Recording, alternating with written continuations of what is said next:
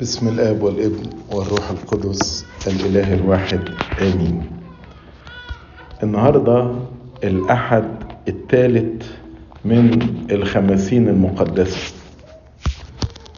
وزي ما حضراتكم عارفين إن قرايات الخمسين كلها بتدور حوالين الحياة الجديدة مع المسيح القائم من الأموات، لأن زي ما أبونا شرح في العظة الإنجليزي إن قيامة المسيح دي قيامتنا، وإن إحنا فعلا بنقوم مع المسيح، لأن الموت هو موت الخطية.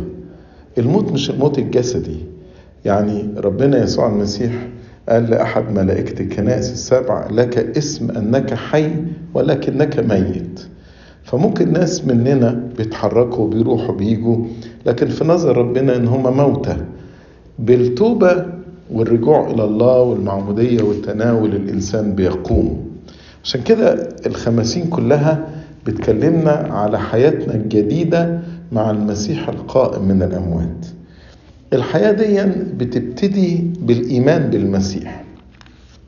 عشان كده الحد الاول اللي هو حد توما انتهى الإنجيل بالآية دي: وآيات أخر كثيرة صنعها يسوع لم تكتب في هذا الكتاب، ولكن هذه، يعني اللي هو كتبه، كتبت لكي تؤمنوا أن يسوع هو المسيح ابن الله الحي. يبقى يوحنا كتب إنجيله بهدف واحد، إن احنا نؤمن الشخص اللي اسمه يسوع ده هو المسيح، هو المسيا، هو ابن الله الحي، الله الذي تجسد من أجلنا.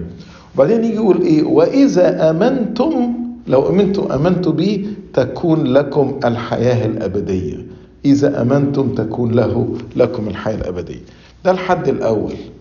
الحد الثاني اللي هو الأسبوع الماضي الكنيسة كلمتنا على إيه؟ كلمتني على طب إزاي أشترك في قيامة المسيح؟ المسيح في تجسده أخذ بشريتنا، أخذ البشرية بتاعتنا. وفي البشرية دي احنا كان عندنا أكتر مشكلة.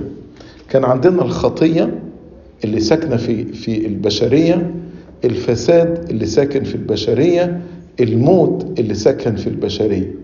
فالمسيح أخذ البشرية بتاعتنا، حمل خطايانا في جسده، وأباد الخطية على خشبة الصليب بحكم الموت اللي ماتوا عننا.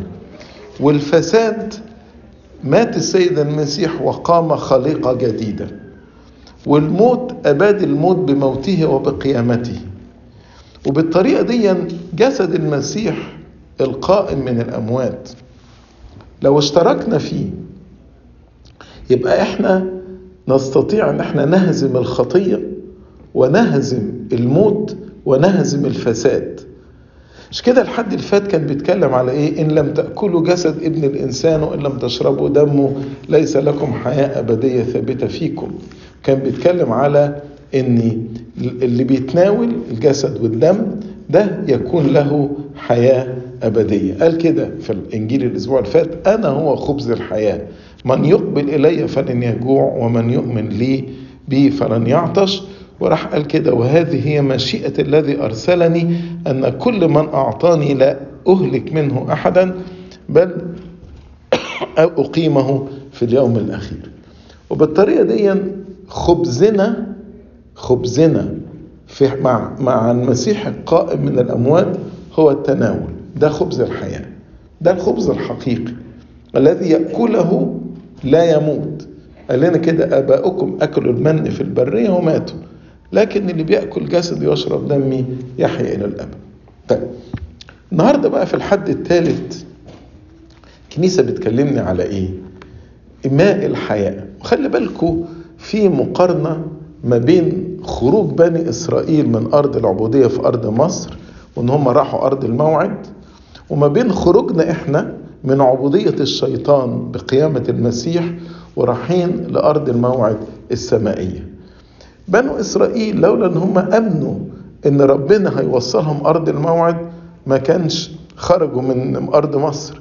هكذا الرحلة تبتدي بالإيمان.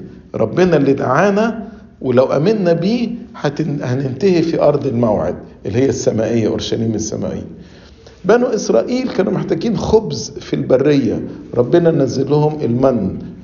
احنا كنا محتاجين خبز في غربة حياتنا، فربنا أعطانا جسد ودمه.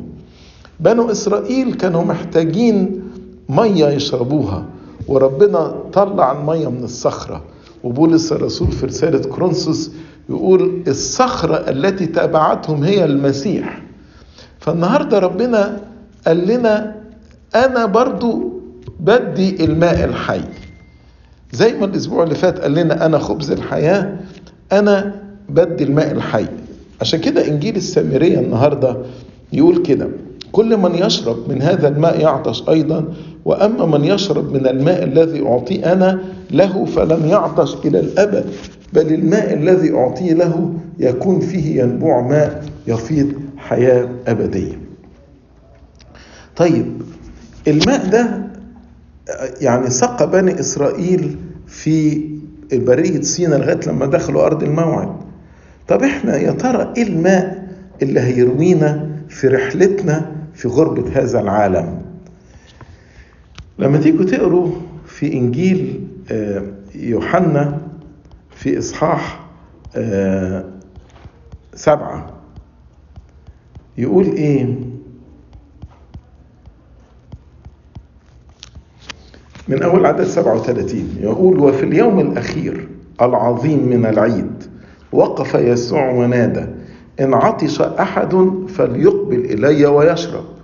نفس الكلام: من آمن بي كما قال الكتاب تجري من بطنه أنهار ماء حي. إيه يا رب الماء الحي ده؟ يوحنا بقى اشرح لنا في عدد 39 يقول: قال هذا عن الروح الذي كان المؤمنون به مزمعين أن يقبلوه، لأن الروح القدس لم يكن قد أعطي بعد، لأن يسوع لم يكن قد مجد بعد. يعني كان لسه الروح القدس هم ما خدوهوش، لأن الروح القدس خدوه بعد ما المسيح قام وصعد إلى السماوات. فيبقى الماء الحي هو الروح القدس اللي احنا أخدناه بقيامة المسيح وصعوده. المسيح قام وصعد وجلس عن يمين الآب وأرسل لنا المعزي الروح القدس. واحد يقول لي: الله، طب ما الروح القدس كان موجود في العهد القديم، ايه الفرق بين العهد القديم والعهد الجديد؟ في فرق كبير، ان الروح القدس في العهد القديم لم يسكن في داخل الناس، لان كانوا لسه الطبيعة البشرية فاسدة، فكيف يسكن الروح القدس في طبيعة فاسدة؟ وما كانش مع كل الناس، كان بس مع الأنبياء، وكان يحركهم من الخارج. يعني مثلا نقرأ على شمشون كقاضي لإسرائيل يقول: كان روح الرب يحركه.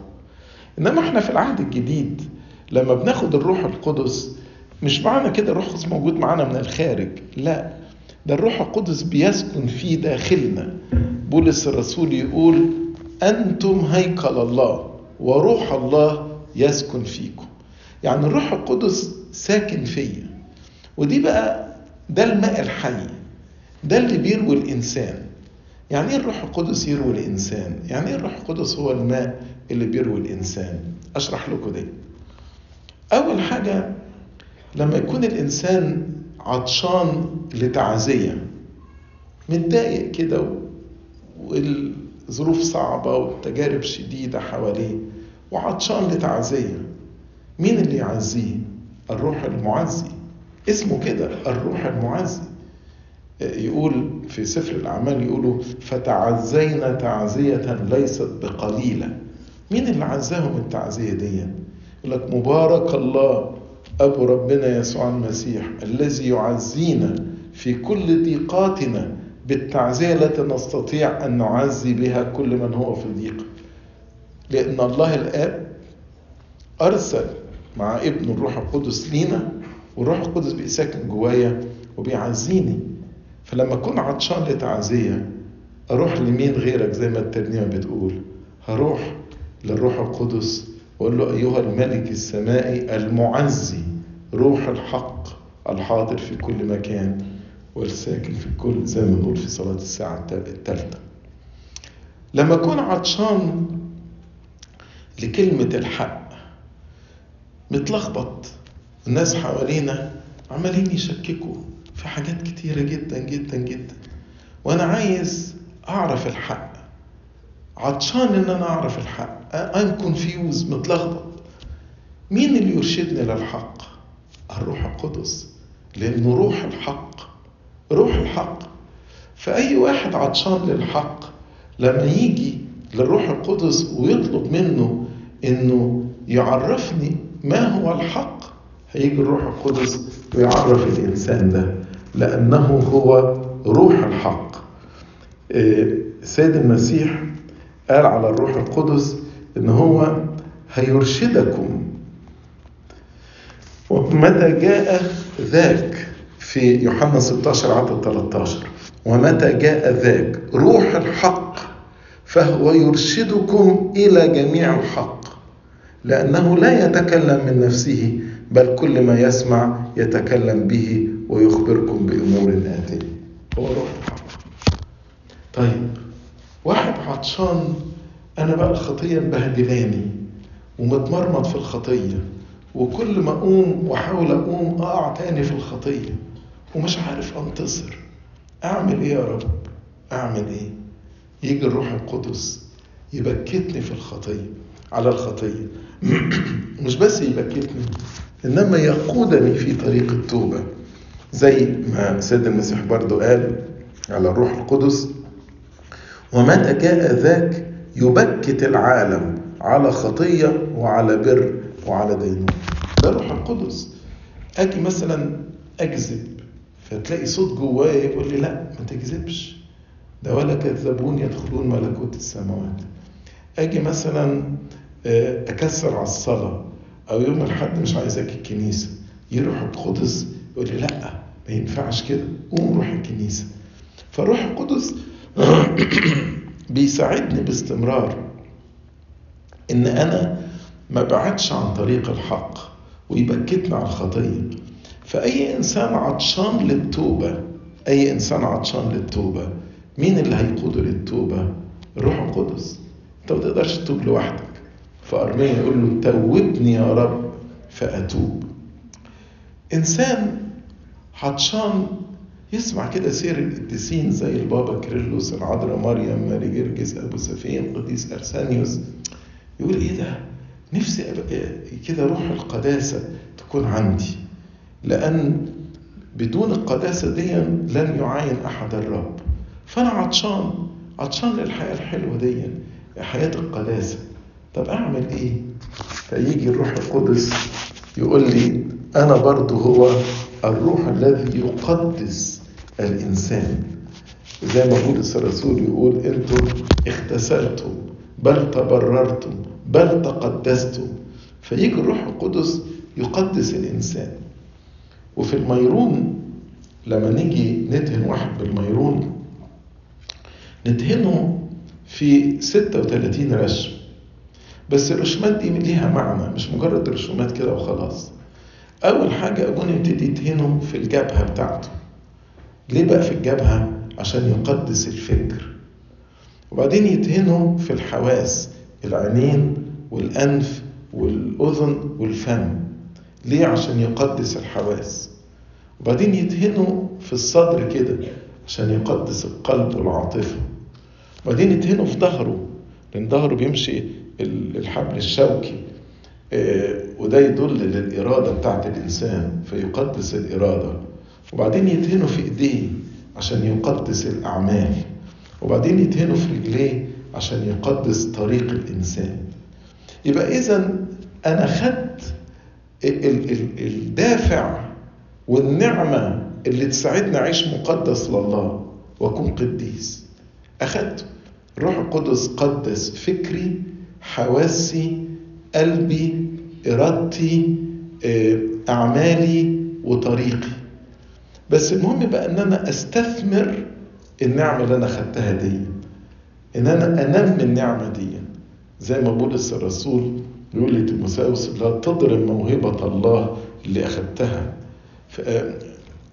ولا تطفئ، بل إذا أنا أضرب إزاي الموهبة دي، إزاي أشعل هذه الموهبة في داخلي، إزاي أن أنا نعمة ربنا اللي أنا أخذتها دي أنميها جوايا كده وامتلئ من الروح القدس. المية لما بتيجي على الأرض تلاقي الزرع يطلع.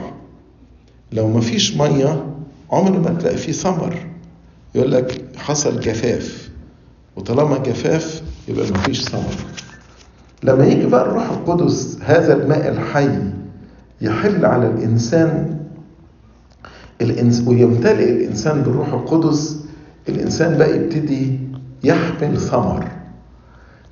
ثمر الروح اللي هو بولس الرسول ذكره في غلاطيا 5 عدد 22.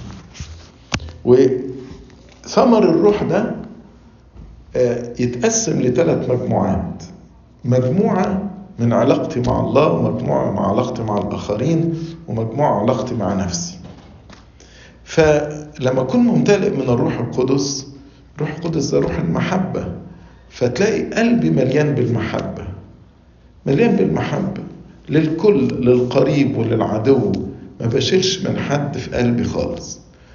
ولاقي أيضا قلبي مليان بالفرح.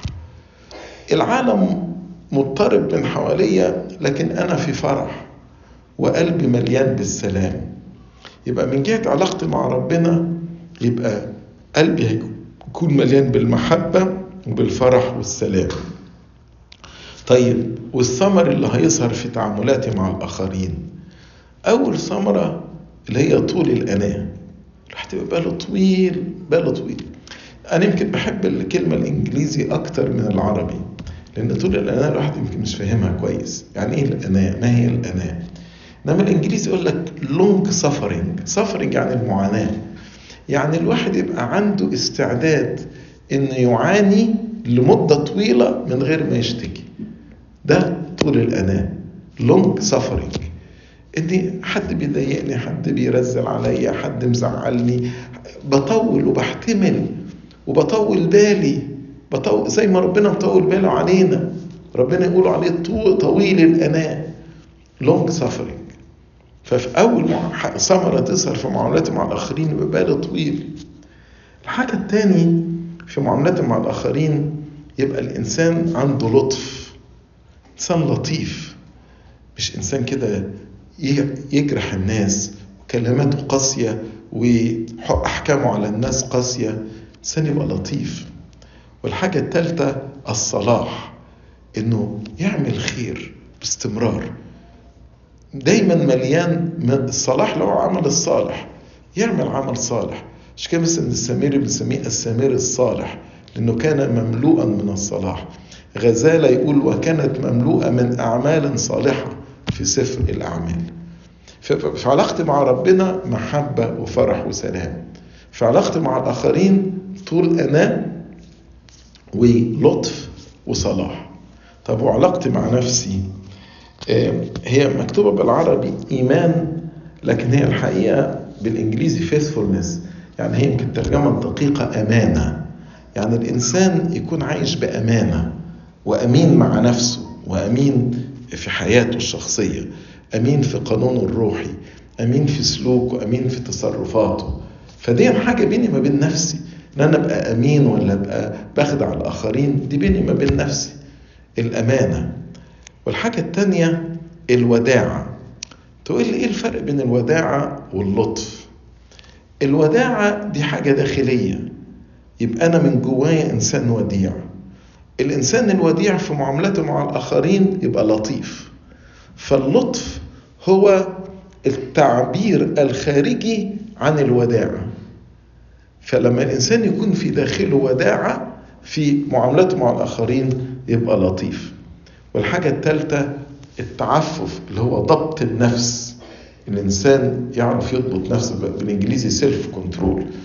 لو واحد مثلا يضبط عينيه يقولوا ده عف العينين، واحد يضبط ايده يقول عف اليدين، واحد يضبط لسانه يقولوا عف اللسان. ده معنى التعفف.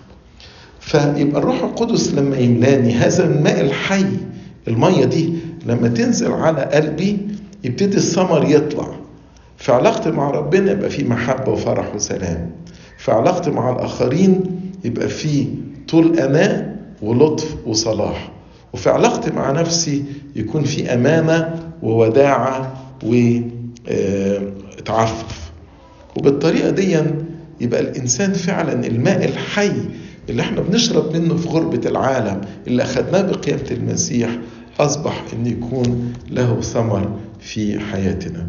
عشان كده المرأة قالت له: يا سيد أعطني هذا الماء لكي لا أعطش ولا أجيء إلى هنا لأملأ ماء.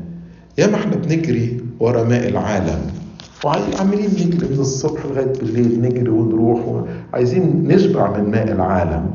لكن يا ريت نصلي الصلاة دي اللي قالتها المرأة السامرية، طلبة جميلة جدا: يا سيد أعطني هذا الماء.